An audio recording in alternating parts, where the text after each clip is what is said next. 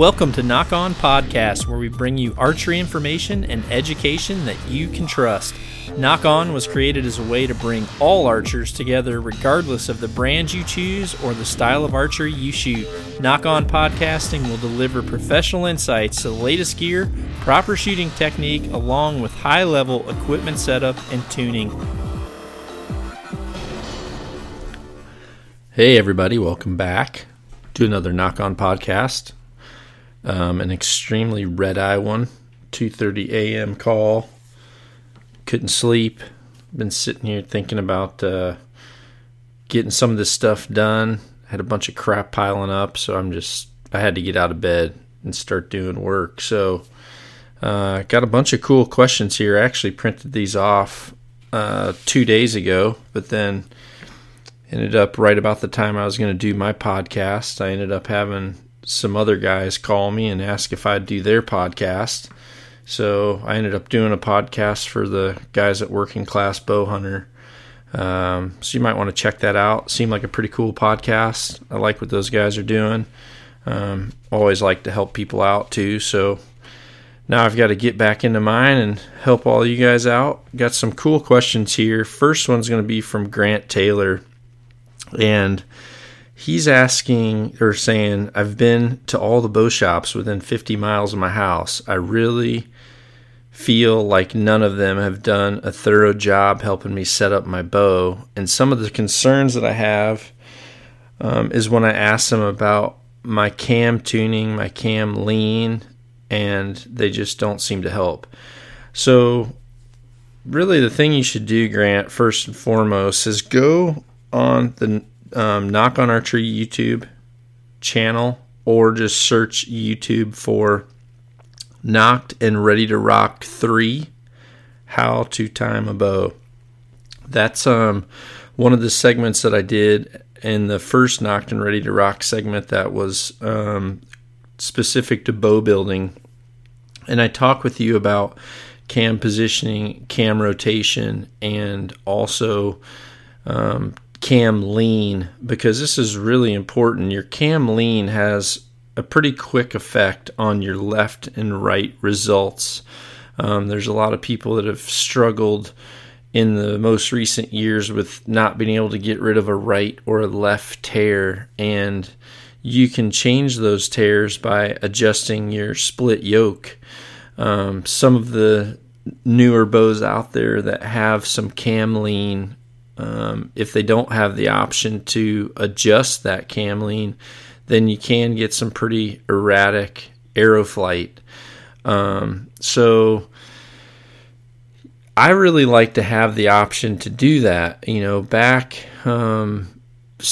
Back many years ago, Hoyt actually had like a floating yoke system. Their yoke, or the Y part of their cables, there were two parts to it. There was a 6-inch long part that went from limb to limb, and it fed through another cable, and it was what was called a floating yoke because it allowed itself to kind of slide back and forth according to what it wanted to do. Some people like that because it took a little bit of your lean away, because the cam would naturally balance. However, it didn't give you the option to actually adjust it according to maybe what was always perfect. So I really like to have a split yoke system that allows you to put twists in the right side or the left side of the yoke. And it seems like most of the bows today, you can do that simply by making your adjustments on the top limb or the top cam, and you can get your paper tear how you want it. However, there are some bows that don't have that, and you're kind of stuck with the natural system of how that cam is leaning because you can't adjust each side. And in those cases, depending on the bow, you kind of have a couple different options. One, if you have a split limb type system, for example, a Hoyt has split limbs, so there's 4 actual limbs. A lot of times you can try flipping those limbs to where you take your right limb, flip it over to the left, or you can try to take your bottom limbs, flip them around to the top. Sometimes, even though those limbs are made out of one solid plate, and they're all four off the same piece of material, theoretically, there is, for whatever reason, still some that might lean a certain way than the other. So in that case, flipping those limbs around can give you slightly different cam leans if you're having trouble with that tuning. Otherwise, you can also just try switching your cam spacers around too. For example, a lot of bows have a thinner washer on one side, thicker one on the other side of the cam, and you can, by adjusting that position of your cam in the limb itself, you can adjust how much it's leaning, because, you know, if you think about it, when you're bending a limb, the string and the cam is sitting on that axle. So you would think the closer to the center that it sits, the more balanced and the straighter that limb would be at full draw. But what kind of messes it up is the fact that your cable rod is pulling your cables to the side. So in a way, you have two different, cables coming off your cams, and it's being pulled to the side. So it's the lean is coming from the torque of your cable system or your cable rod, and that's why a lot of the newer style bows are going to a cable rod system that has give to it that allows it to flex at full draw, so that you minimize that torque. Like, for example, on my Hoyts, they call it the ZT, the zero torque cable rod system. And the older style systems, which was a straight rod, they had more torsional, twisting issues. That's why back in the day they kind of went to a cable rod that had what it was called a dog leg cable rod. So it had a bend in it, which allowed you to loosen that cable rod and adjust it to where you could have your cables closer to the inside of your bow, or you could turn it to where you could get it further away. A lot of people did a little micro tuning with their system based off how, where they would angle their cable rod. All that stuff starts to factor in. But the main thing for you is going to be just making sure that your cams are in sync, which in that video, you're going to be able to see that. You want to make sure that both of your cams are for sure touching the cable as they come to full draw at the same time. In some cases, people prefer to have the top cam touch just a little bit sooner, and I'm talking barely sooner, like maybe a millimeter sooner than the bottom. The reason for that is because with some of the systems, including the cam and a half system, you'll find that there's a little bit more pressure on the power cable, which goes to the bottom cam. So even though you pull the bow back and they both touch at the same time drawing back, both cables touch the cam at the same time, or the stops at the same time. Once you hold it at full draw for a little while and you start to let that bow forward, what you'll find is the top cam will actually come away from the cable sooner than the bottom. And what people have found is that when the two cams are coming off the cables at the same time, you have better grouping.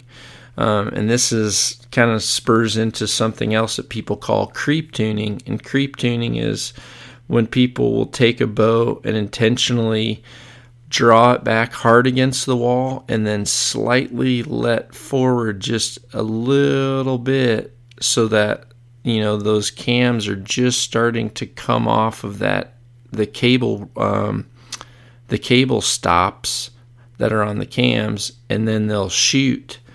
And what they'll find is if you creep tune properly, even if you have a slightly weaker shot, which is kind of what you're trying to duplicate by creep tuning, you're trying to duplicate when you're not pulling super hard against the back wall of your cam. For example, if you have like a weak shot where you're aiming too long and you start to let up just a little bit and you fire, you want to make sure that your arrows are still hitting center and not starting to hit high, which is common if you have an improper creep tune.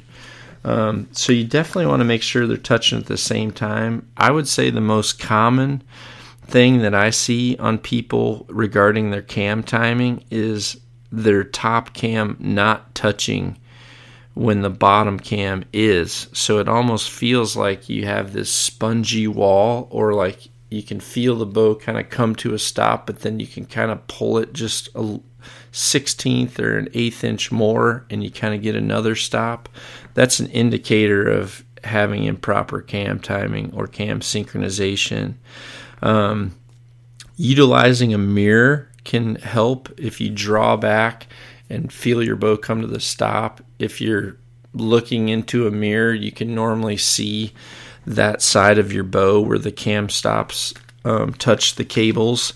It's going to be on the outside of your bow, not the inside, because on your bow, when you draw back, your string is going to be always be in the side of the cam that's closest to you, whereas the cables are going to be on the outside of the cam closest to your cable rod or closest to the outside of your riser. So you kind of have to have a mirror in order to see that. Or if you have a shooting machine, or if you have like a last chance archery draw machine, you can draw back and get it to stop. It's always best, though, to do it when it's in your hand and when you're using a release aid, because on some cam systems, drawing back with your fingers, you can alter the rotation of your cams or the synchronization of your cams.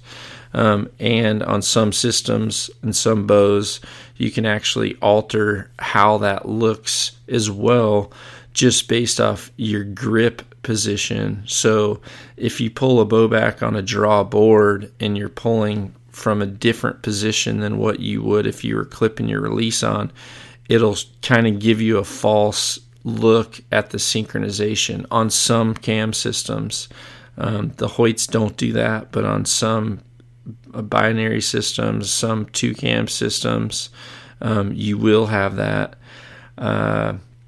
With single cams, what I found in my years of working with single cams is that your top idler wheel is what you really want to focus on having correct.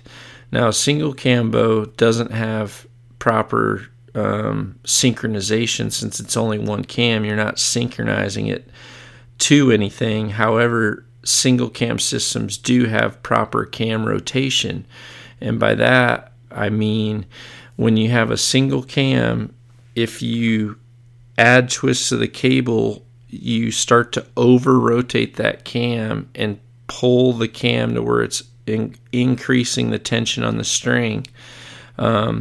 Or if you under-rotate the cam, which means you would take twists out of your cable or add twists to your string, you'll start to under-rotate the cam, meaning there's less pressure against the string from the cam. Those with a single cam bow, you actually do multiple things when you make that adjustment. You're not only adjusting the rotation of the cam, but you also quickly change your peak weight and you start to quickly change the nock travel.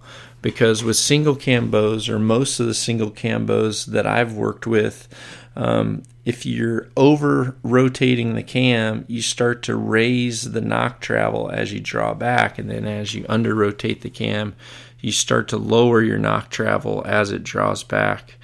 If you don't know what nock travel is, it might seem a little bit deep for you in what I'm saying, but if you do know what nock travel is, or I guess I could just explain it. Nock travel is when you take a bow and you fixate the riser in a solid fixed position, and then you grab the string from the pulling point, and as you draw that string back on a perfectly straight line, which is important that I say that, because a lot of people that have homemade draw boards, as they crank the draw board, their rope continues to stack in one direction. So you're actually pulling that string in one direction as you're drawing it back. And that doesn't give you a true indicator of nock travel. In order to do it properly, the riser has to be fixated. The string needs to be grabbed in one position in the pulling position. Most people do that exactly 90 degrees or right in the dead center of the burger button hole. And then as that's drawn, it needs to be getting pulled on a perfectly horizontal plane. And then as that's happening on the draw boards that are built correctly, normally there's a pin that will go right on the part that's holding your string. You can put a ballpoint pin through there, or I've seen different ones. But anyway, as it draws back, it etches a line, and that line will start to go up, or sometimes they go up, then they go down, then they go back up, which isn't good. Some of the early Bowtechs had a terrible S travel, which would put like what's called an S bend in the paradox of your arrow as you fire your arrow in slow motion. That nock travel starts to immediately have that same type of effect on an arrow as it's flexing. So it would actually create this weird S bend that would radiate through the entire shaft of the arrow, and it would look like this wave going instead of a normal archer's paradox with a compound bow and a release. Your arrow would bend up in the middle of the arrow, and then it would start to flex down, and then it'd bend up and it'd flex down. But the two ends are always kind of in the center, and the arrow is just bending in the middle, up and down, concave, convex, concave, convex. But when you have a real wacky nock travel, you start to create this real wacky paradox in the arrow that creates this real funky S paradox, like I said, like a snake. It almost looks like you can see how a snake slithers. That's what happens when these arrows come out when you have a real poor cam design. A lot of this stuff is like so far out of the mainstream that most people don't even understand this, but there's big differences in bows that are engineered and cams that are engineered properly. There's certainly ones that have been on the market in over the years that have really good speed, or they may claim no timing or whatever, but these cams that are designed that way tend to always lose efficiency and also lose some of the things that are critical to tuning, and that is having a good nock travel, which Hoyt builds their bows to have a slight rise in their nock travel. So as that arrow is drawn back, it slowly comes up and is slightly higher at full draw than it is at rest. And the reason they do that is because they really believe that it's important to give an arrow a desired direction. So what they're doing is they're making that arrow as it's being fired, it is continually being pushed down onto the arrow rest as it rides through that cycle. And that's a good thing, because back in the day when, if you can remember, some of the very first campaigns that Mathews did, that was a very good marketing campaign. There was a lot of, we marketed it, and it sold bows because bow hunters kind of just put 2 and 2 together, even though they weren't technically equal in 4. They were just assuming that what we were claiming was better. We weren't ever saying it is better. We were just saying we had it. But at the time, what we did was we marketed perfectly straight nock travel, and this was because other bows on the market weren't doing it. We had bows that would draw a perfectly straight line from point A to point B, and originally we thought that was better, and that it was actually more efficient, and it would push an arrow through better. And most bow hunters would immediately think, okay, 0 nock travel means you're shooting a broadhead perfectly straight, and we would kind of relate those two. We would say, you don't have a misdirection for your broadhead, or your broadhead is always flying perfectly straight.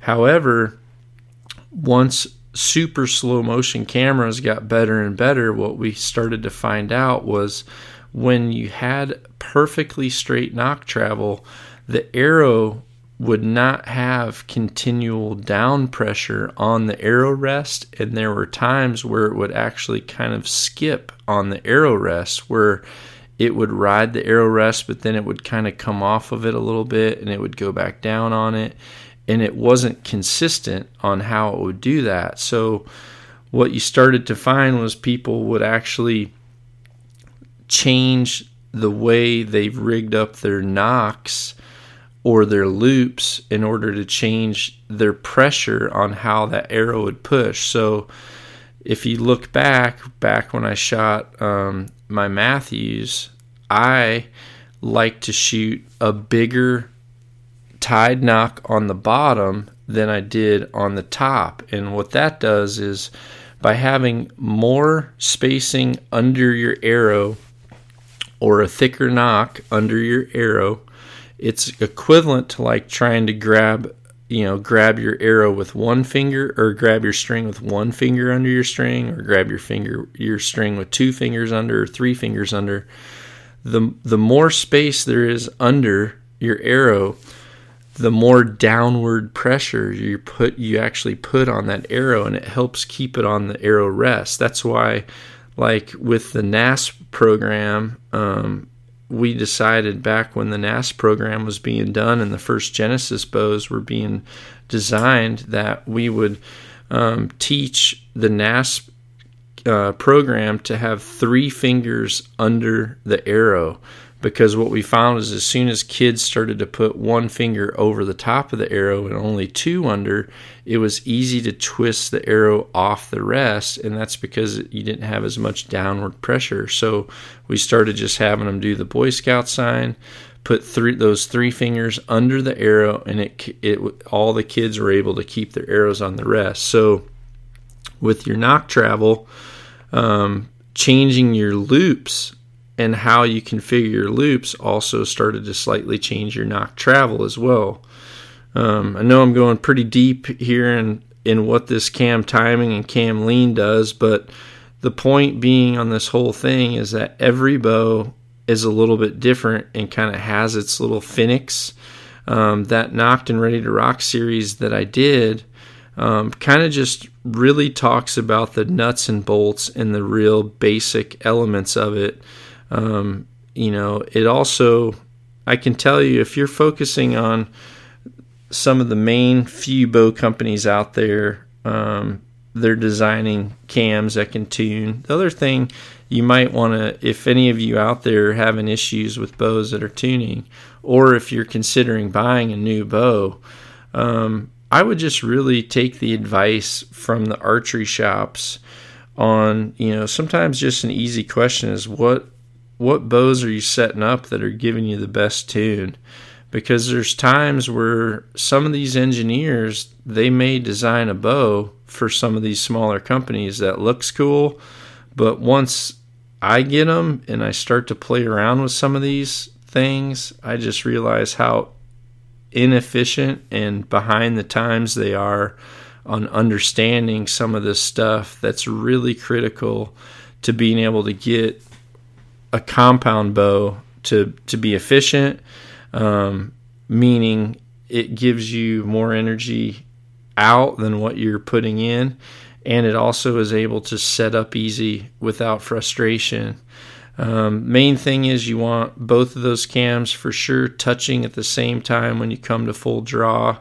If you want to mess around with creep tuning, I would welcome you to, but when it comes to your left and right, if you're having a left and right tuning issue, first thing you really should check is, if you do make a movement or an adjustment to your arrow rest and your tear stays exactly the same, then that's usually a pretty good indication that you're either having a contact issue where your arrow's contacting something either on your face or as it's passing through your bow, or it could be your actual cam lean, and in that case, mess around with your yoke system.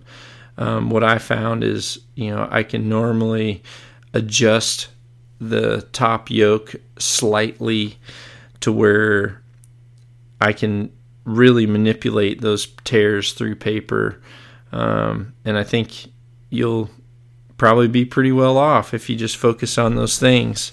And don't be afraid to just, I loaded that whole Nocked and Ready to Rock series in a full length video as well. So I would welcome you just to watch that, even if you don't work on your own stuff, to give you a basic knowledge of that. And that way you can always, at least if you're watching someone else work on your bow, at least you can have the peace of mind of, okay, well, yeah, I saw John doing that. This guy's at least on the right track. So hopefully that helps you out, Grant. Appreciate the question. Next question here is from Eric Ferguson. He's saying, is there a point with arrow weight that you could be too heavy for the draw weight you have with the same FOC?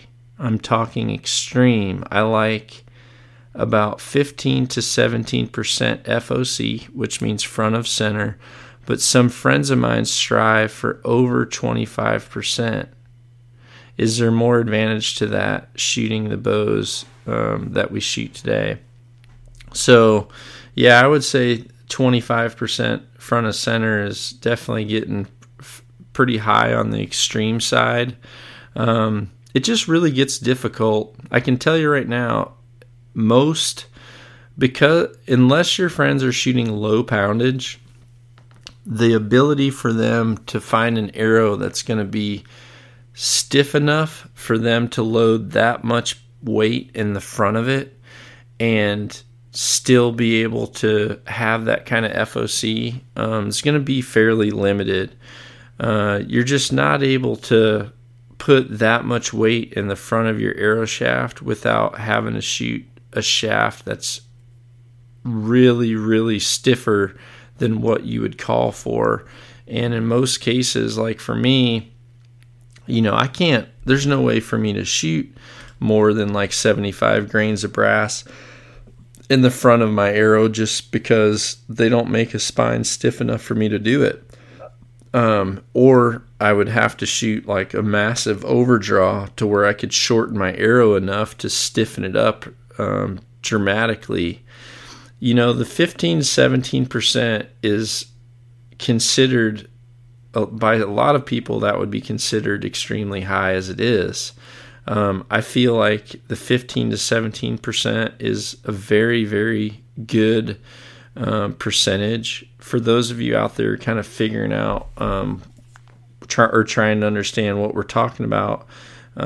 You could always Google FOC calculator, and the FOC calculator, there's lots of different ones, but I think there's like one site that I haven't even really used it, but I know the Gold Tip site has one.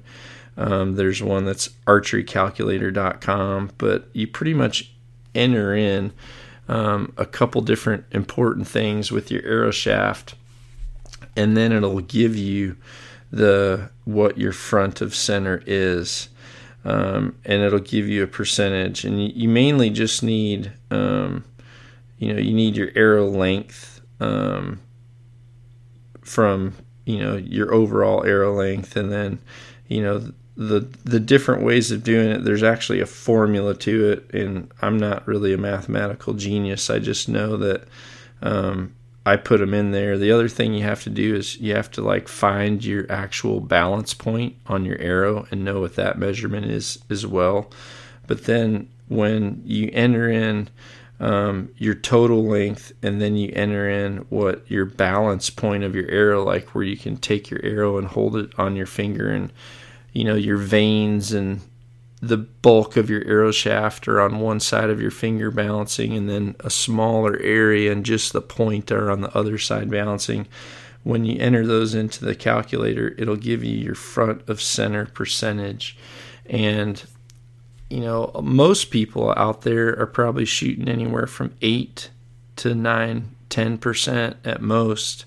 And by going to brass inserts, you can get up around that 12 to 17%. I really feel like going to a higher FOC and going to a heavier overall arrow is a really good way to boost your penetration and also your flight characteristics and your abilities to shoot a lot of different styles of broadheads. But as soon as you're trying to add in that factor of speed, you just, you dramatically start to just change a whole bunch of elements to this equation. Once, for example, some people like shooting 80 pounds because they want to be able, to still be able to shoot that higher speed,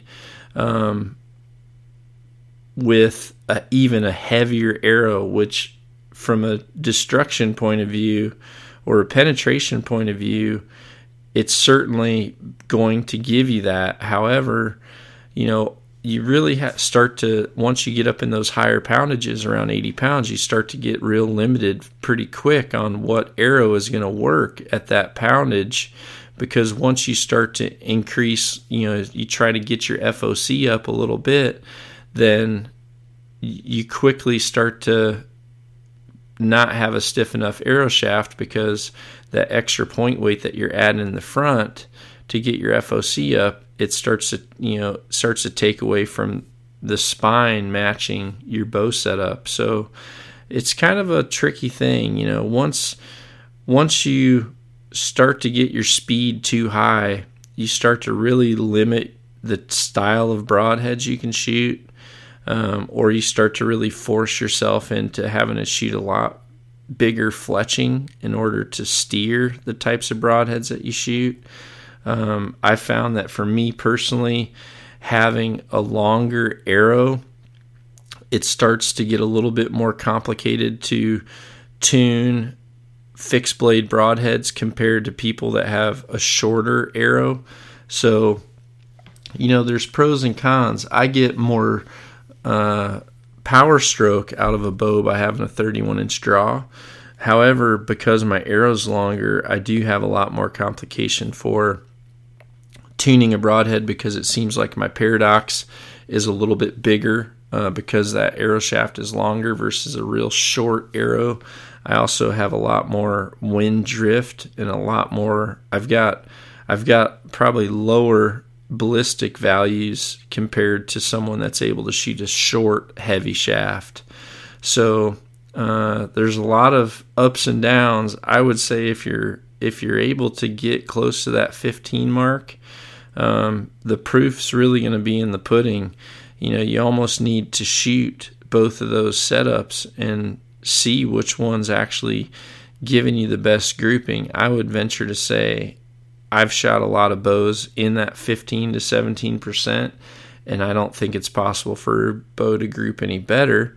And, I certainly think if they did have 25%, they could maybe argue that they're going to have better penetration at longer distances, simply because in order to get that number, their overall number is probably going to be higher as well.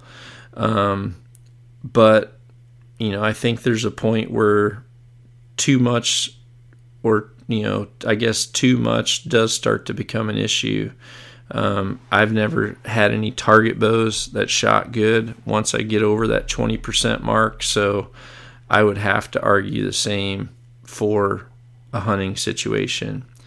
Next question here is from John Schmidt. Said he's made the switch to an Evolution this summer and love it. However, I notice how much the shaft rotates from the jaw on the D-loop when I rotate the release vertical against my face. Using other handheld releases, they all seem to have the same torque on the string from the jaw hook and how it clips on the loop. Every target archer goes along to long lengths to remove any source of torque on the bow system, but almost all of them shoot handheld releases. How do you address and resolve this string's torque from the handheld release aid? So what John's talking about here is when I did that podcast with Working Class Bowhunter, we actually got on the subject of release aids, and I started to talk about why I designed the release aid that I'm personally using and the one that we're selling, and it was because it starts to minimize torque. One thing that you really want to do, and what's important about having a D-loop is, a lot of people assume the D-loop is only so you don't wear your string out by clipping your release on it. Back in the day when we used to clip our release right under the arrow nock, you always had to replace your serving on your bowstring because the jaws of your release would just wear through your serving. Then once we went to the D-loop, one, it started to prevent us from having to reserve our center serving, but also it started to help us in minimizing torque on the string. So the shorter your loop is, the more ability you have to apply torque on the string when you turn your hand. I personally don't like to have my release perfectly vertical. I like to have my release, probably I would venture to say at about, trying to think here, that would be, I would say mine's probably at about 40 degrees. You want your hand to be slightly turned, but you don't want it to be perfectly vertical. If your hand is perfectly straight up and down, like, I'm kind of looking at if you're holding your hand out straight in front of you with a handheld release, most people would draw it back with your pinky pointing at like a 3 o'clock position. And then as people come to full draw, they turn their pinky around and they'll turn it up to like the 12 o'clock position. That's too far, because the more you turn your hand upside down, the more pressure you start to put on that string. You're right.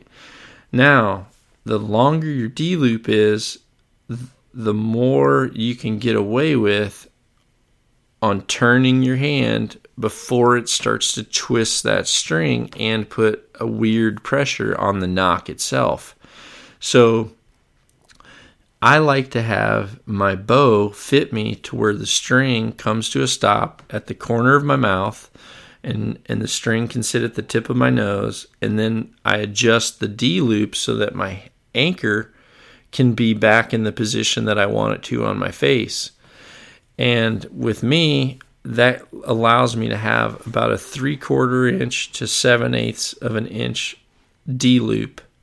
Now, when you shoot a really short D-loop, that means that you probably have to have more string back on your face in order to get back to your anchor position. And that's a pretty common mistake that people make too, and one that can give you tuning issues, is having your arrow shaft and your string come too far back on your face. You really want that string to stop at the corner of your mouth or barely slightly past the corner of your mouth. And then you want to have your D-loop adjusted, and your D-loop might have to be different lengths depending on the style of release you shoot. I personally like the Nock 2-It release because the distance from where you're grabbing the release to where the actual opening jaw is a shorter length compared to some of the older style handheld releases. And what that allows is it allows you to have a slightly longer D-loop to acquire the same anchor point. And by having that D-loop, you start to minimize the string torque or the string twist that you have shooting a handheld release. So you want to make sure that you have a D-loop that I would say is at least a half inch, preferably 3/4 of an inch in length. Have your bow adjusted so that you're able to shoot that length of D-loop with a correct draw length set on your bow. And this loop length that I just talked about is really specific to handheld release shooters. Now, if you're a caliper release shooter, you can get away with shooting, or a wrist strap release shooter, you can get away with shooting a shorter loop simply because all you really need to worry about is the distance when you clip your arrow on the string. As long as you can close your release inside of that loop without contacting the back of the arrow, then you're fine, because when you draw back with an index release, you're not twisting the string, you're pretty much leaving it in a perfectly normal position. So you don't really have to shoot a long D-loop in order to avoid that twist. But typically 3/4 of an inch on your D-loop allows you to rotate your hand and not have any issues. And there's another thing too. When in that Nocked and Ready to Rock segment, you'll see that I show you how to tie a D-loop. And this is important because I had a friend that had his bow had an issue once he got to a hunting camp, and he ended up having to change his rest. And then because he changed the rest, he had to change his nock position too. So he had someone replace the D-loop that's on there, and it was fine for a temporary fix. However, what wasn't right about it was, for a right-handed shooter shooting a handheld release, you want to put your D-loop on your string so that the D-loop has a natural curve to it that's similar to what your hand is when you come to full draw with the release, handheld release. And by this, I'm talking about if you're looking directly over your bow or over the top of your bow string, the way I teach you to tie your D-loop is your D-loop is tied on the left side of the string on the top, and then it comes up over the string to the right side of the string when it's tied to the bottom. So in other words, it goes from the left side and it comes up and down to the right side where it's tied on the bottom, and that naturally puts a slight turn to your D-loop. So if you're looking at your D-loop from the back of the bow, your D-loop, instead of pointing perfectly up and down like 12 o'clock, it's actually turned to where your D-loop almost looks like it's kind of leaning to like 11 o'clock, 11 or 12 o'clock. So if you imagine clipping your release on there and then turning your hand on that slight angle that I was talking about, you've already allowed your D-loop to do that without actually twisting the string as well. So little things like that make a big difference. A lot of times I don't go into depth of why I'm like tying a D-loop the exact way I do, but that's why. And a lot of times if I work on someone's bow, which there's very few people that I do that for as a favor now, as soon as I get a bow back, I pick out little small things like that, and I'll say, well, who changed this D-loop? And they'll say, well, it's the same one. And then I'm thinking, well, no, it's not, because I'd never tie it that way. But those are the small little things that I think can make a big difference. If you're shooting that handheld release, try to avoid turning your hand all the way so that your pinky is touching your face. You really want to just have your index finger under your jaw, your middle finger above the jawbone line, and then you should barely start to feel your ring finger on your face. if you're shooting like a 3-finger release. If you're turning it up so much to where you're feeling your pinky, then that also means you're starting to turn your index finger away from your jaw. That starts to get a little bit, you're kind of starting to get in an area of being dangerous for repeatability. You're going to start to lack repeatability in that position. Moving on, next question I've got here is from Chris Teddy. So he's saying, and actually I'm going to go back quick. So this is important when we talk about D-loops. It's important with D-loops, especially like my Noctuit release. The Noctuit is an auto-closing jaw. So, you're as you cock the release, it's closing the jaw. Now, a lot of people... I shouldn't say that. I shouldn't say a lot of people, but there's been a few people who have had that release go off prematurely. And what I've found is if you have the people who have a short D loop, they're not able to get that release all the way inside, or the hook all the way inside of their D loop when they push the release to close the jaw.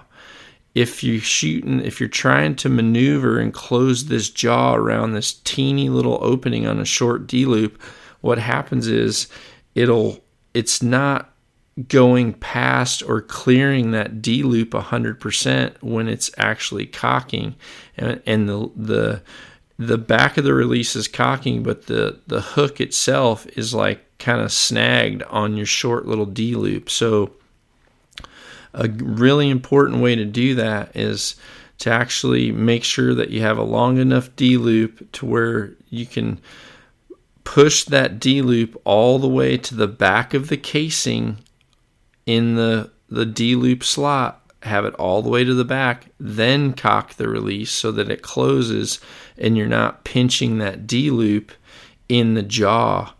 It's really important, and a safe way to do it to make sure that you're doing that is actually when you're holding your release to load it at the bottom side of your loop instead of trying to load it from the back, or a lot of people try to load it down and you can't really see if that D loop is all the way at the back of the casing or not. So if you kind of just turn your hand up, you can slide your release up on the D loop, make sure that D loop goes all the way to the bottom of that casing, and then as you cock it, you can see that your jaw cocks closed around the D loop without any impingement.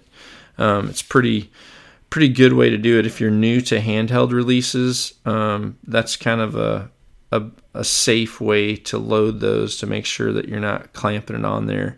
It's really no different than even with the caliper release. If you push your release forward to close your caliper style release, if you push it forward and pinch on that D loop, a lot of times you'll feel that it can't actually close if you're pinching on your D loop, so you kind of have to get your release deeper in there and then close it. With a spring cocking style trigger, it can't quite feel that the same as when you're manually closing it with your finger. So, it's, again, there's give or take. You're getting a much better release because of how crisp and clean the trigger is, and it doesn't have travel compared to a manually operated trigger like a caliper style trigger. But you also have to make sure you're loading it properly. Let's see. So next question here is going to be from Chris Teddy. Says, you've said that you like a heavy cocking spring in your Carters, but could you tell us what specific spring that you like for both your cocking and your trigger spring? So this kind of gets pretty complicated, to be honest with you. And the reason is because the Noctuit isn't really like the other style Carter releases that have like an ITS system, or the tension system. It's kind of unique to its own, and the set screw system requires that the spring fits into a 10/32 tap hole, which is a smaller diameter and a longer length than the standard 0.180 by 0.250, which is the ITS springs. So, it seems like if you try to figure it out, I guess, so by way of a comparison, by the way that they actually rate these springs, it seems like it's about 62 pounds is what it seems like. The cocking spring is actually a J44, and I guess the standard cocking spring, unlike when I was talking about the Traeger spring, it's about 62. The cocking spring on the Wise Choice is a little bit different as well. The one that I'm using is a 12 pounder, versus on some of the other Target models, you use a 20 pounder to have the same feel. So it's kind of a weird way of doing it. Like I said, this particular release isn't like all the Carter releases in the past. If you're used to like a Target 4 or Just Cuz, some of those original ones that just came with certain springs, these Noctuits have a slightly different length spring, so it kind of changes the poundage, so to speak, and also the way it fits in the casing. So it's a little bit more complex. It's hard to say exactly if you were going to try to compare it.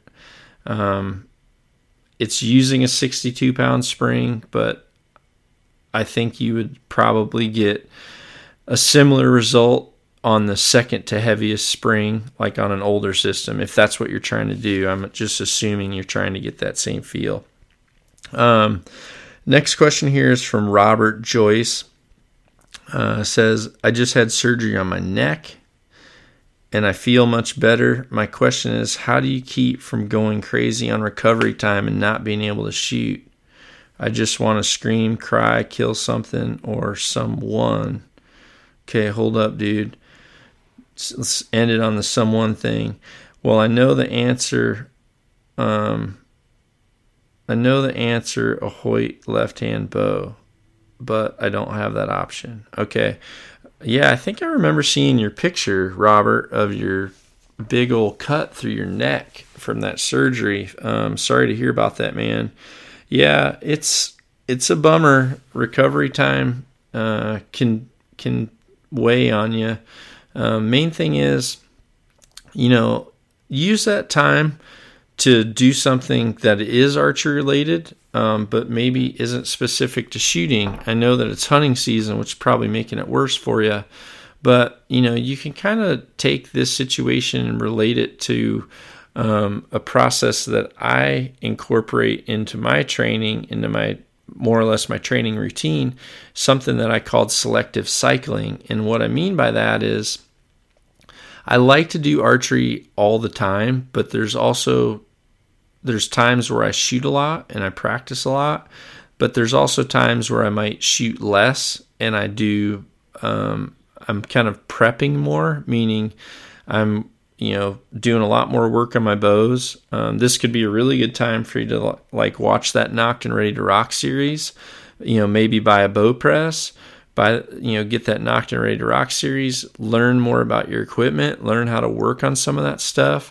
Maybe it's buying a fletching jig and just learning to fletch your arrows for the first time ever. A lot of those small things like that are super time consuming.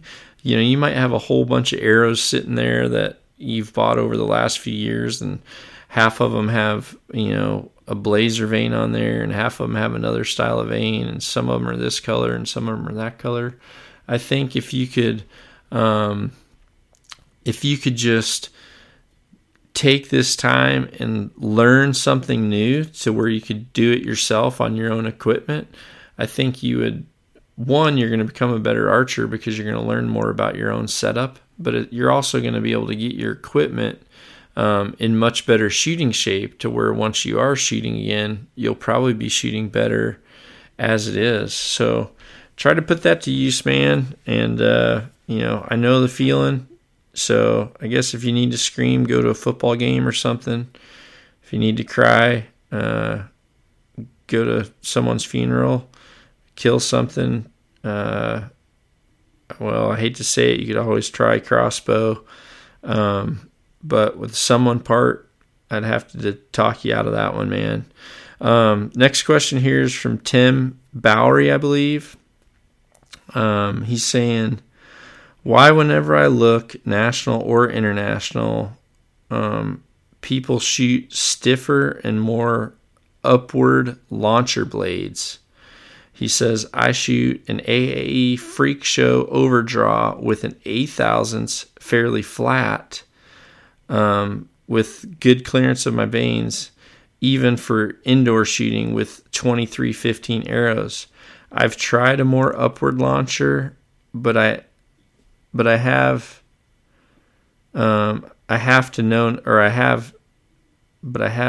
it gives me less grouping and, most important, less forgiveness. Am I doing this good or wrong? So he's talking specifically about a launcher style arrow rest, and in this case he's talking about an AAE Freak Show, which is actually what I'm going to be switching to for my arrow rest as well. And so they have different thicknesses of launcher blades, and the thickness of your launcher blade will give you a certain result for tuning, but also the angle of your launcher blade gives you a result as well. And I shoot my launcher blade laying down at about 36 degrees, 33 to 36 degrees. And some of the original arrow rests were much more vertical. Back when I shot Trophy Takers, the original spring steel rests had a much too high of an angle on the blades, and I think a lot of people that still have those rests just shoot them that way because they don't have the option to adjust them. Then we finally came up with the ability to adjust that blade and move that blade angle, but this kind of goes back to archery shops. Unfortunately, there's a lot of archery shops that take that rest out of the package, and they just don't spend the time adjusting the dang thing to a preferred angle. And I think in the production, they just kind of set it at an angle that's safest for people to draw without their arrow coming off. So when it comes to launchers, a lot can factor in with the thickness of launcher that you shoot. I certainly used to shoot I shot an 8/1000 blade for most of my outdoor shooting, especially when I shot like lighter ACE arrows. Once I got into shooting X10s, I started to take a 10/1000 launcher and actually cut it in half, and I would lay that 10/1000 launcher underneath the 8/1000. So the 8/1000 would have support halfway up the blade, and that would prevent just having it bend. What's kind of stinks about a launcher blade is traveling with them. If you ever have anything bounce around your bow case and hit your launcher blade, it'll just bend it, and then you're kind of screwed. Or even being out on a field course, you come around a corner and you catch your launcher blade on your pants, and then you bend the damn thing, and then you're kind of screwed. So just having that extra half of a launcher blade underneath my weaker blade, it kind of just made it easier for travel, but it still was flexible enough on the end of the launcher to be able to have give and be able to serve the purpose that it's supposed to for moving and allowing that arrow to go through. The other thing is different lengths of blades. Like there's some blades, for example, On the Trophy Takers, there was a Spring Steel 1 and a Spring Steel 2. The Spring Steel 1 had a longer blade than the Spring Steel 2. So an 8/1000 blade on a longer blade is more flexible than an 8/1000 in a shorter blade. Obviously, the shorter something gets, the stiffer it gets, just like an arrow shaft. You can have a 23-15, but if you're shooting it at a full length 33 inches, it's a lot weaker than if you're going to shoot it at 29 inches. So the same's true with the launcher blades. I personally like to try to shoot as weak of a blade as I can, but still be able to keep that angle right at about, 34, 35, 36 degrees.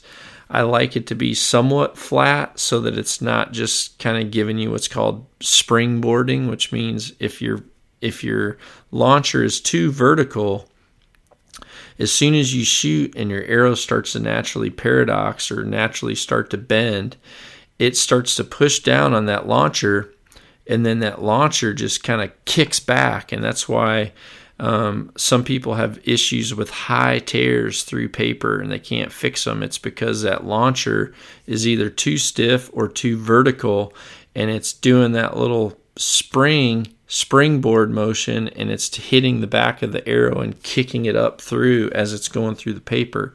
And that's why on some people, when they shoot, if they have too stiff of a blade or too high of a blade angle, you can hear their bow kind of go ding, and it's that launcher blade. It's telling you that you're getting much too much contact as that arrow's passing through it. It's springboarding.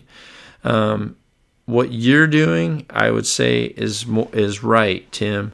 If you're able to keep your 23-15 arrow on that 8/1000 blade that's fairly flat, as long as your arrow isn't bouncing up and down kind of noticeably as you're drawing back. If you have too weak of a blade, you'll start to get highs and lows. So if you're struggling with shooting indoor rounds, if you're sitting there, if you're shooting 23-15s with 180 grain points, obviously you're shooting indoors. So if you look at your target face and your grouping is all vertical, then I would say you could potentially be a little bit weak on your blade. And then you kind of have the option to either slightly start to raise it or keep that angle flat and just go to a 10/1000 blade and see if it eliminates your vertical grouping. If you're not having issues with vertical impacts, then I would say stick with what you got, because the way you're shooting it is much similar to how I would personally as well. Next question here is from Corey Betchold. I don't know if I pronounced that right. Saying, how about breaking down whitetail bucks first movement prior to the rut? Some tips on locations we could put ourselves in to put one down. So I kind of don't really want to have to navigate you guys somewhere, but this was actually a question that the working class bow hunter guys asked me last night on that podcast. I gave them some really cool information on whitetails, so I'm going to tell you to listen to that. I don't know if they've posted it yet. I'm going to probably text them here when I'm done with this and tell them that I just plugged them, so they better get it up for you guys. But there was a couple different things that I talked about. I talked a lot about, this. Today is the 14th. Today and tomorrow will be good movement days in the evening for bucks, or potentially. There's kind of two problems here. One is we're kind of right dead in the middle of the October lull, so the likelihood of you having a mature buck that's a day walker is pretty slim. However, the moon phase right now is going to put you at a decent opportunity to have potential to see one. Right now, I can, there's just light beaming through my window from outside of my from outside, and it's 3:30 in the morning here. So it goes to show you how bright that moon is getting. I think it'll be full either today or maybe tomorrow. So there's going to start to be a lot more movement after dark. As soon as that moon is coming up after dark, then the deer are going to be coming up after dark too. And it's going to be extremely bright here for probably leading all the way up until what's normally a very good time of the year for me, which is the end of October, is normally when I see my first big ones.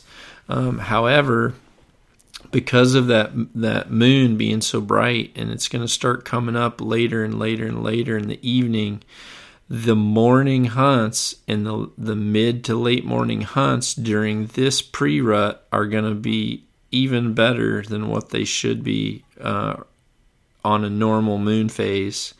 So I would really key in on those areas. A lot of bucks right now are doing a lot of marking, a lot of scrapes, a lot of rubs. Obviously, those are getting done at some point. I'm going to venture to say you're going to catch them doing it in the morning right now. It's a good time to catch them, especially with this moon. If you're listening to this podcast today, meaning October 14th, if you're listening to it today or the 15th, I would say you still have a pretty dang good shot with this moon coming down in mid-morning, but also you've got a good shot to see your first decent buck of the year on food in the evening. So take advantage of that. And, from there, I can tell you, closer to the end of October here, we're going to start to get, better for afternoon movements. A lot of times during the rut, your mornings are best, but I think during the first part of this rut, starting about that first week in November, the early afternoons and afternoon hunting is going to be a little bit better than what it's been in past years, just because that moon is going to be coming down so late in the day, and take advantage of that. Mid-November is going to be dynamite this year because we're going to have dark of the moon right coming in kind of towards that first part of mid-November, and that dark of the moon is going to be good to try to, hopefully, if we can get a little bit of cool weather and that dark moon, we'll have a super powerful rut. Very good time of year to touch horns together for the first time. And one thing that I told those guys about as well is try to hold off on whacking your does right now. I know a lot of guys are getting bored. This October lull sometimes suck. People want to go out and shoot their doe.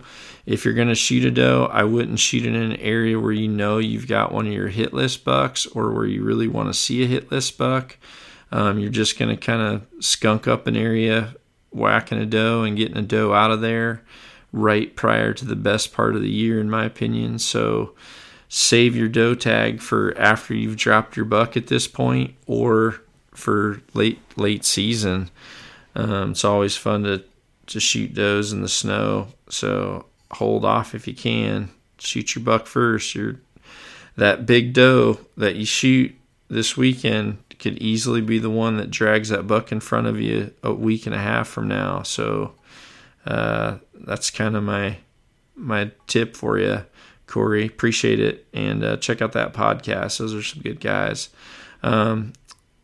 Next question here is from my little dude down in South Africa. I just copied and pasted so many of these comments off. I think I got all these comments off the John Dudley athlete page. I try to rotate where I grab stuff from. So Daniel Giel is from South Africa. He is on a rampage right now, shooting some incredible animals and really making a name for himself. Maybe follow him. You'll see him on my pages. His name is Daniel Giel. He's from South Africa. Maybe give him a follow. But he's asking Carbon Defiant 31 or the 34. Says I got a 30-inch draw and probably going to be shooting at 73 to 75 pounds. So I would say with your 30-inch draw, you're kind of right between. if you're not really focusing on some of the longer range stuff, then I would say probably the 31.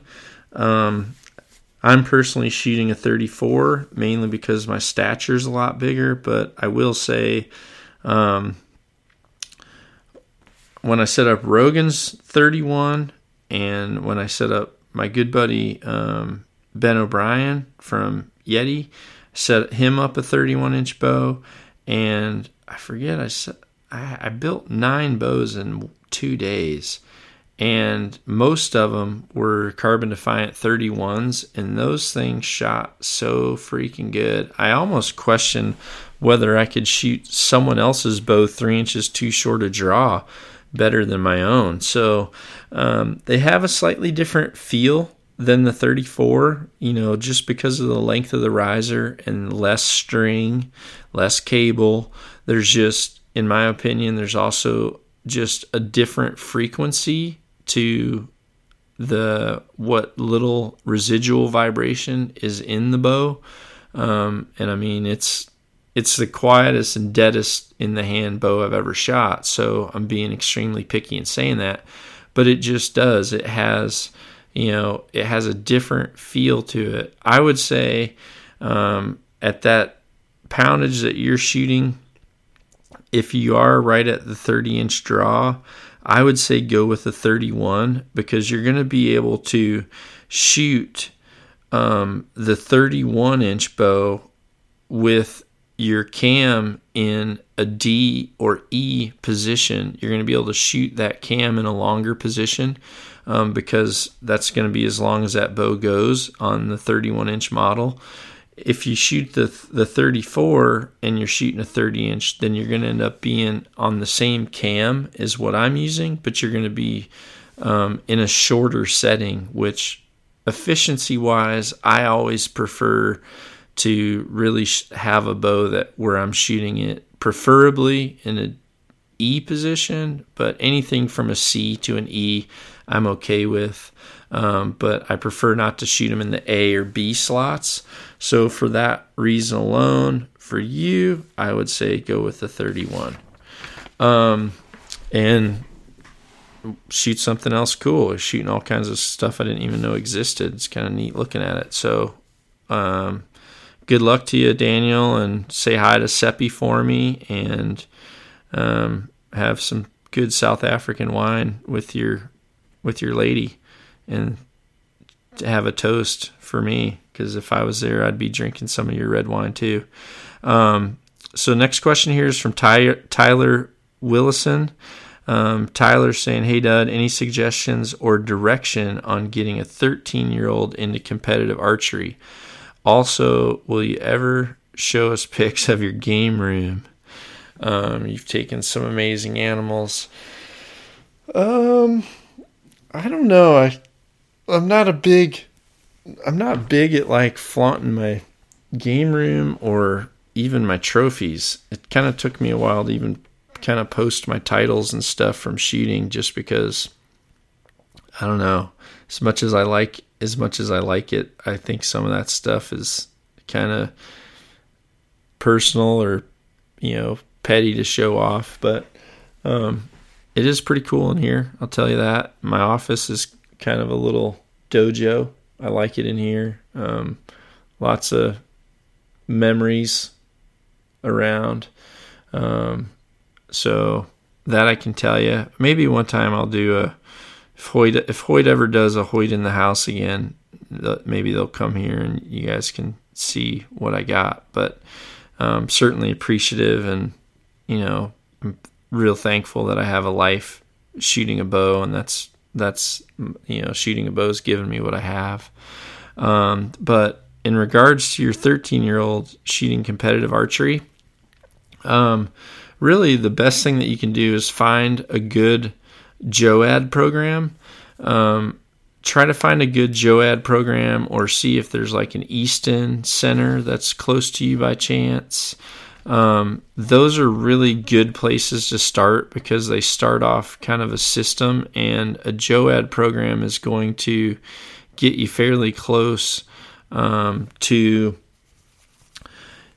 having the right channels for like U.S. Archery and, maybe shooting on some junior teams and things like that. There's a lot of very dedicated coaches in the JOAD programs. And, I think you can really develop some kids great. A buddy of mine, Brian Klatt from up in Sioux Falls, South Dakota, his little girl, Desiree, who I've seen grow up, well before she was 13, grow up through the JOAD program and through her dad supporting her through the JOAD program. And they actually do a lot of shooting up at the Yankton NFA headquarters of the Easton Center up in Yankton, South Dakota. And she is awesome.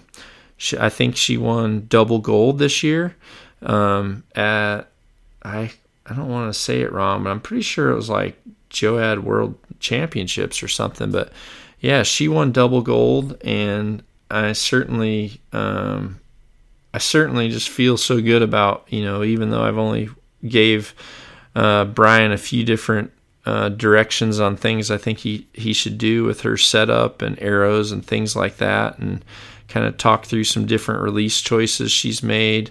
Earlier on in her career, she, was shooting like kind of a wrist strap release, and got to the point where she was punching it. And, we really just kind of said, listen, you got to commit to getting rid of that thing. You got to do it right, because it's not ever going to go away. And then they put in a lot of time and effort, and next thing you know, she's got double gold. So I would say get into a JOAD program, support her through that, and I think you'll find a lot of good coaching options through that as well. If you're super duper ultra serious, I know that the World Archery Center of Excellence, which will be probably the most coolest ever archery training center in the world, is being opened in Switzerland, and they plan to do an official opening in December. I'm not sure if I'll be there, but I do know I'll be there after that. I actually will be doing private training at that center. Thanks to my good buddy Juan Carlos, he asked me to come there and actually train some teams and share an office with them sometimes. So that is going to be where I navigate some of my School of Nock students to, especially my European ones. So if you're out there and you're a national team or you're a national coach and you're trying to send messages to me through this plethora of messages I get on social media about me working with your team, I can tell you that I'm going to make this really simple. I'm going to be working through Juan Carlos at the World Archery Excellence Center and doing some private one-on-one stuff there on behalf of World Archery, which should be super cool. But I may open my School of Nock school here too. I'm not sure. But if you're ultra serious, I know I'm going to be doing some different events there with Juan Carlos and help promote that whole center that he's put his blood, sweat, and tears into. And they may take 13-year-olds there. Otherwise, JOAD programs, awesome. You'll find cool people and dedicated people to archery and all that good stuff. Easton centers, all good. Next question here is from Brody Smith. How much will a clarifier change point of impact from light to dark, meaning in the woods versus in an open field with a 4-power lens? And will the point of impact differences increase as the power of lens and clarifier increase in different lighting conditions? So when he's talking about a clarifier, he's talking about a small lens that's actually in the peep sight, which helps you clarify your scope lens. So if you shoot a high-powered lens in your scope, what you'll find is in order to get your image at the target super clear, you have to shoot a very, very, very small peep, and in some cases a micro peep. However, there's also a point where if you don't want to shoot such a small peep sight because it's hard to see in low light conditions, then you'll shoot kind of a more standardized peep size. However, you'll have to shoot a small lens in your peep in order to get a perfectly clear image in your scope. And this is one reason why I personally don't like to shoot really high-powered scope lenses, and it's also why I personally only choose super high-quality glass in my lenses. I still shoot Swarovski glass, and I shoot it through my Sherlock Black Eagle scopes, and I only shoot Sherlock scopes because of the clarity. And I've got old ones. They've been good for me. They're clear. Cheaper scopes, cheaper lenses on the market. I'm not saying all of them. There's a lot of good ones out there. I know my buddy Chuck Cooley. He's kind of a master at like lenses and stuff like that. He's got Feather Vision. He has some really cool technology on this too. And this is kind of a loaded question because, when you're talking about scopes and you're talking about clarifiers, it's really hard to know what to exactly tell you because there's a huge difference in quality and grade of glass and plastics and true optical center. So if you have a real shitty piece of glass or a shitty piece of plastic in the front of your scope, that thing, even if you turn it differently, can change your point of impact.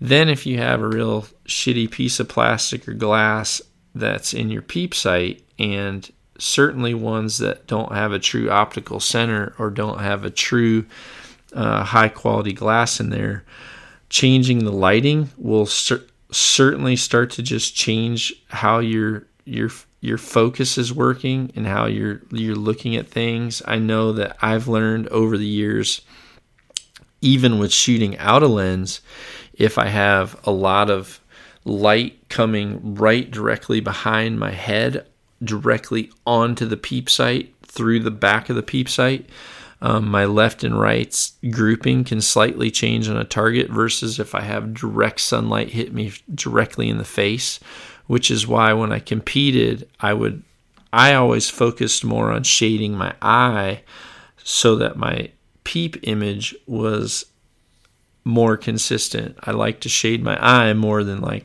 worrying about shading my whole body.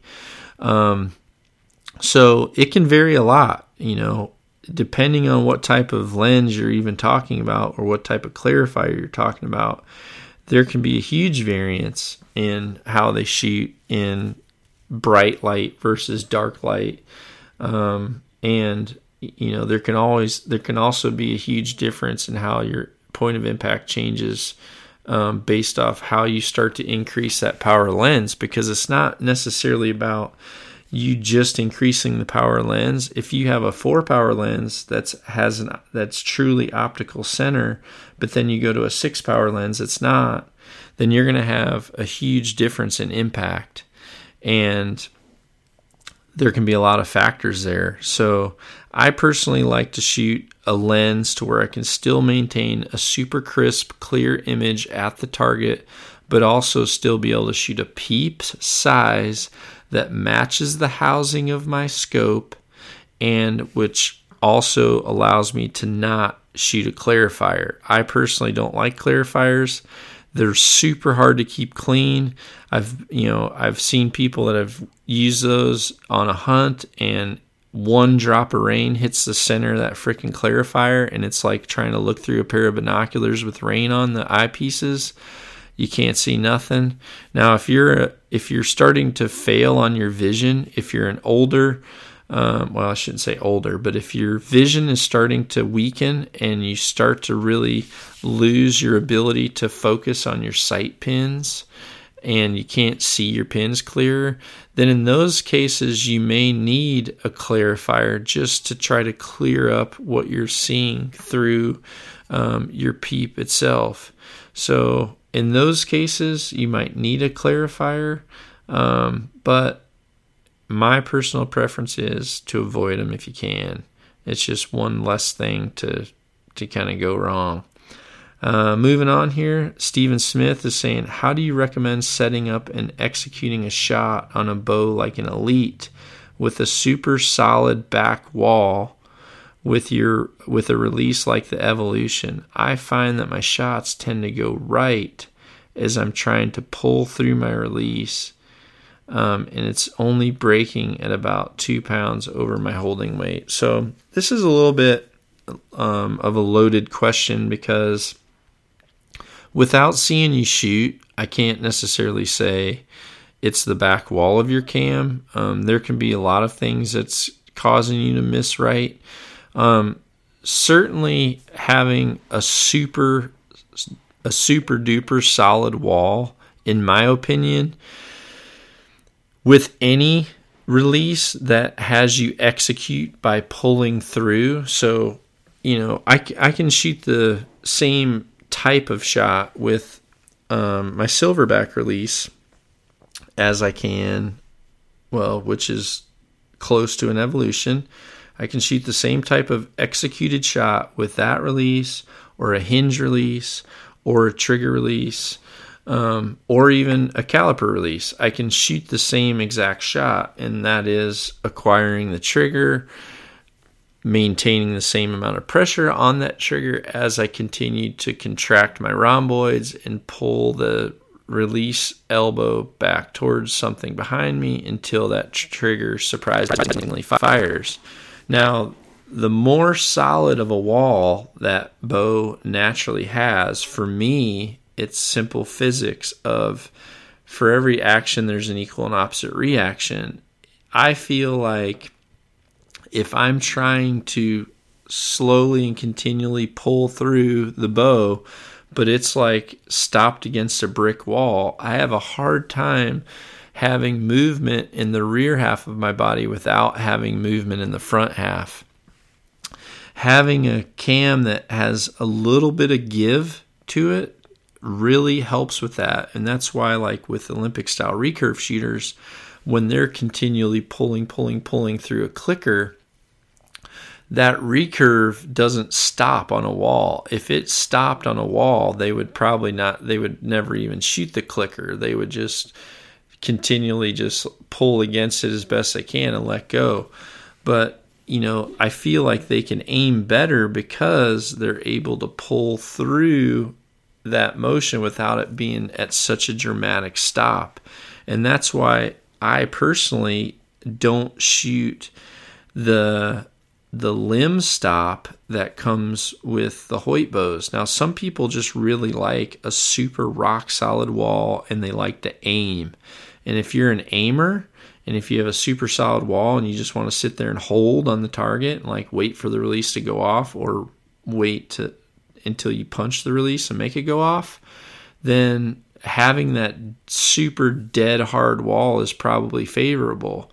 Now, if you don't particularly like that, and you like to be able to pull through your shot and execute the way that we're talking about, you may like to have a solid wall, but not a brick wall. So that's why I use the cam stops, but I don't use the limb stop on my bow. I feel like when I had that limb stop, I felt the same way. If I was really pulling aggressively onto the wall, I felt like I was also pulling my front hand off the target more. You can always play around with putting something on your stop that has give. For example, you could put a piece of rubber around it. Try to find some type of rubber that goes around it to where you have some sponge. I know that like back in the day, people really favored the 1.5 systems on the Hoyt target archers versus the spiral systems. And a lot of it was because they still had give. I'm personally in that same position. I'm not an aimer. I'm a puller. So I personally like for example, a GTX style cam versus the spiral cam on some of the older Hoyts. Now with the cam system that's on with the DFX, it's like on the Hyper Edge. I shoot the DFX, however, I shoot it without the limb stop, and I like to not have such a rock hard feel. It allows me to pull through without moving off. So you can always try to modify. You could always take a little piece of, a lot of these companies are making those a sticky rubber pad that you can actually either put on like the inside of your riser to like deaden if an arrow's hitting there, or they're putting on, I'm trying to think, a certain arrow rest company comes with a little bitty soft rubber pad.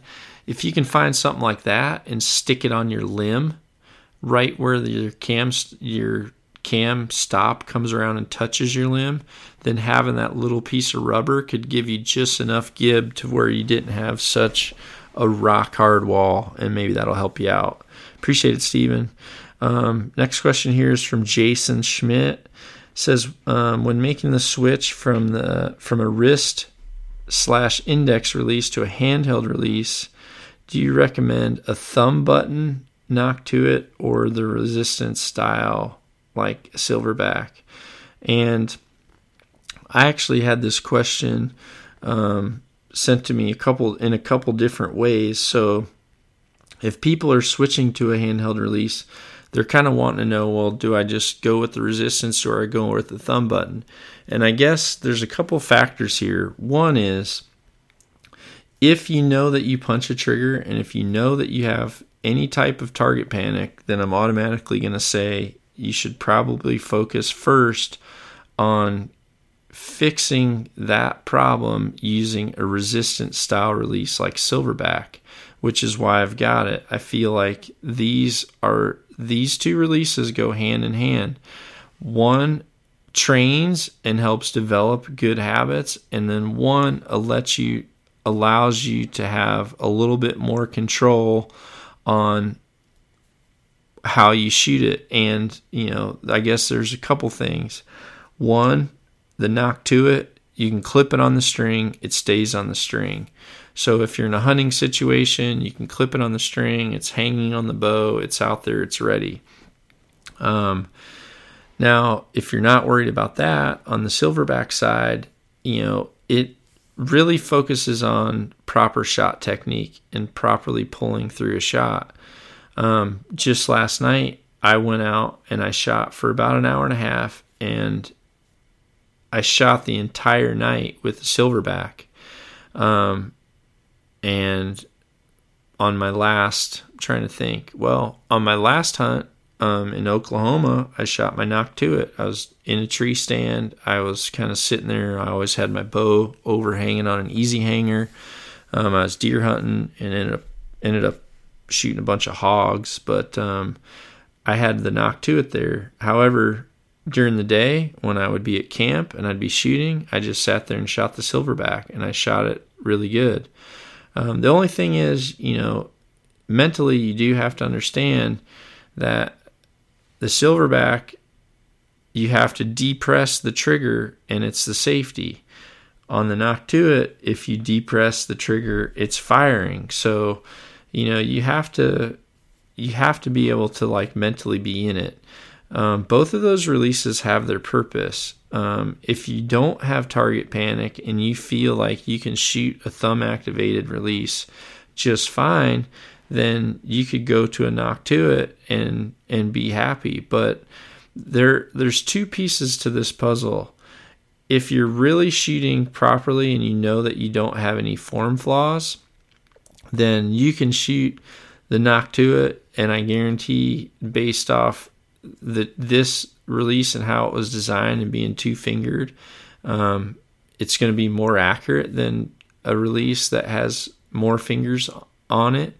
But in saying that, if you're not shooting it the proper way, then it's hard to argue that a tension-activated release wouldn't be better for giving you a surprise shot. However, On a tension-activated release or a back tension release, if you're not taught the proper way to use those, they can be frustrating. I know people that went out and they've bought hinge-style releases, back when like a Stanislavski was the only kind of hinge-style release. Now there's tons of them, but people would buy them and then they would try to shoot them and they didn't know how to set them up properly, or they didn't really have, they weren't taught correctly how to use them. They didn't know if they should have a click in it or not a click in it and all these things. And they just never got along with the release because they didn't understand how to use it properly. What I can tell you is the silverbacks will be released when I have filmed a video that will be free to whoever buys it, that will allow you to see how to set yourself up properly, how to set the release properly, and also give you techniques for training so that you're able to shoot this the correct way and start to continue down a road of having perfect execution in your shots. So if you're shooting a wrist release now and an index release, Jason, if you feel like you're making good shots with that, I think you'll be just fine with a Noctuit. If you know that you have bad habits with that and you're wanting to just totally commit yourself to learning how to become, in my opinion, the best archer possible, then you may want to start with the silverback and then gravitate towards training with the silverback and shooting for fun with your Noctuit. They're designed to be the exact same fit, how they fit the string, the length, everything. Like I said, the big difference is one attaches to the string and can stay on the string, and one can't.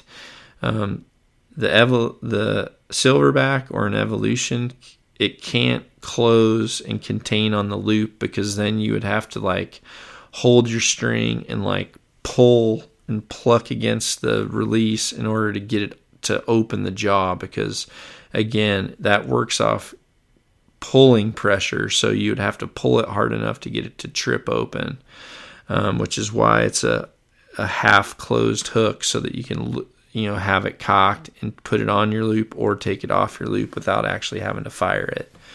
Last question here I'm going to do is from John Randall. We're an hour and a half into a podcast, so you almost got a double. I guess one of the benefits to being up this early, my coffee right now is, I don't know what's up with coffee, but if coffee sits around too long, it starts to get kind of funky. Sharon got this Nespresso machine, that one that Danny DeVito and George Clooney had the commercials on. She got a coffee machine with that Nespresso, and it does make a badass cup of coffee. However, and it looks like something you got out of Starbucks, but about an hour later, it kind of looks like toilet water. I'm not gonna lie. It looks like the bottom of an outhouse. But I drank it. But anyway, I'm running out of coffee. I don't like drinking outhouse water, so we're going to do one last question, then I'm going to go make a fresh cup. Josh Randall is asking, John, what is the purpose of putting a vinyl strip on the carbon arrows to attach fletching? And why not just go straight to the arrow shaft with the fletchings? So, one, I found that fletchings of all sorts, and maybe it's not the fletching, but it's probably the glues. I found that the glues cure better on vinyl. Back when I shot Fletch Tight on all of my target arrows, it was a slow cure glue. I just found that it cured even better on vinyl. Even when I tried to do feathers, feathers were always a pain in the ass to fletch. But when I would fletch feathers, I found that if I had a small little carbon wrap or a vinyl wrap on my aluminum arrows or anything else, that glue would cure faster and it would stay on there better. And what happens is once you lose a fletching and you want to redo it, or if you want to remove your fletching, you can just remove the vinyl and you're not actually having to scrape and cut carbon. Fletchings definitely adhere really good to carbon because carbon's porous, like super glues. They cure really good and everything, and things attach to them really well. But the problem is once you have to remove that and you have to break that off of that carbon, you start to kind of change the strength of that carbon shaft. And sometimes if you're having to shave carbon off in order to get the glue off, you're actually damaging that arrow and potentially putting yourself at risk of being a bit dangerous. So I really like to use vinyl all the time. I personally use custom arrow wraps. They're from the guys that make Socks arrow wraps. You can go to customarrowwraps.com. That's where I get mine. They do have some knock-on wraps. That's where I get people ask me that too all the time. I'm just typing in here custom arrow wraps, typing in my Google search right now. Yeah, I'm sure it's customarrowwraps.com is what it was. I'm pretty sure custom arrow. I'm so bad at this. I normally I've been so behind. I've even had people order my arrows for me. But yeah, maybe that's not it. I don't know. Maybe that's not it. I don't know. I'm at a different website right now, so I don't know. Maybe they got hacked, but I thought it was customarrowwraps.com, but it's from the same people that make Socks arrow wraps. So they're some really cool dudes. And yeah, custommadearrowwraps.com. Oh, okay, it's custommadewraps.com. Sorry for people listening to the podcast, and I'm like, but that's one of the beauties of not being scripted. Yep, custommadewraps.com. That's where I get mine. And yep, and if you go to Arrow Wraps, which is their top left tab, the first thing you'll scroll down to, it'll say knock on. You click on that and it shows you 6 kick-ass designs that I made with my little web guru ninja Antoine. And sadly enough, Antoine always orders my wraps for me because I don't have time to do it. I just kind of tell him, dude, get me some wraps. So he'll order them for me. But I love them. They work really cool. And a lot of celebrities are using them now too, in case that really matters. But vinyl will save your arrow shaft. It'll save you money, and it'll prevent you from shooting your arm with an arrow, possibly. Definitely don't want to heat up carbon to remove inserts. You don't want to shave carbon to remove fletchings. Carbon is best when it's left alone. So I use that. Makes my glue cure faster. Kind of gives it a bright look and helps me find my arrows and keeps me safe. So thanks, Josh. I appreciate it, man. I don't know. That's it. All I can tell you is I am going to be doing some whitetail hunting here soon. I'm super pumped. I put out cameras in a bunch of different spots this year. You may see, if you're in Iowa, you might see the knock truck sneaking into some public ground. I found some good bucks on public ground, and I want to kill one of them. So that's my plan. Appreciate the heck out of all you out there, and my plan is to get this sucker loaded up so when all of your alarm clocks are going off between 5 and 7 a.m., you're like, holy crap, there's a 2-hour-long Nock On podcasts waiting for me. So thanks, everybody. Appreciate it. Make sure you show your support. Tell all my sponsors that you know that I have that I'm doing good for them, and that you're buying their product every day. I don't really push you that way, but just tell them that anyway. So talk to you guys later. Appreciate it. Nock On. Be sure to visit knockonarchery.com to see our entire line of trendy Nock On lifestyle clothing. knockonarchery.com.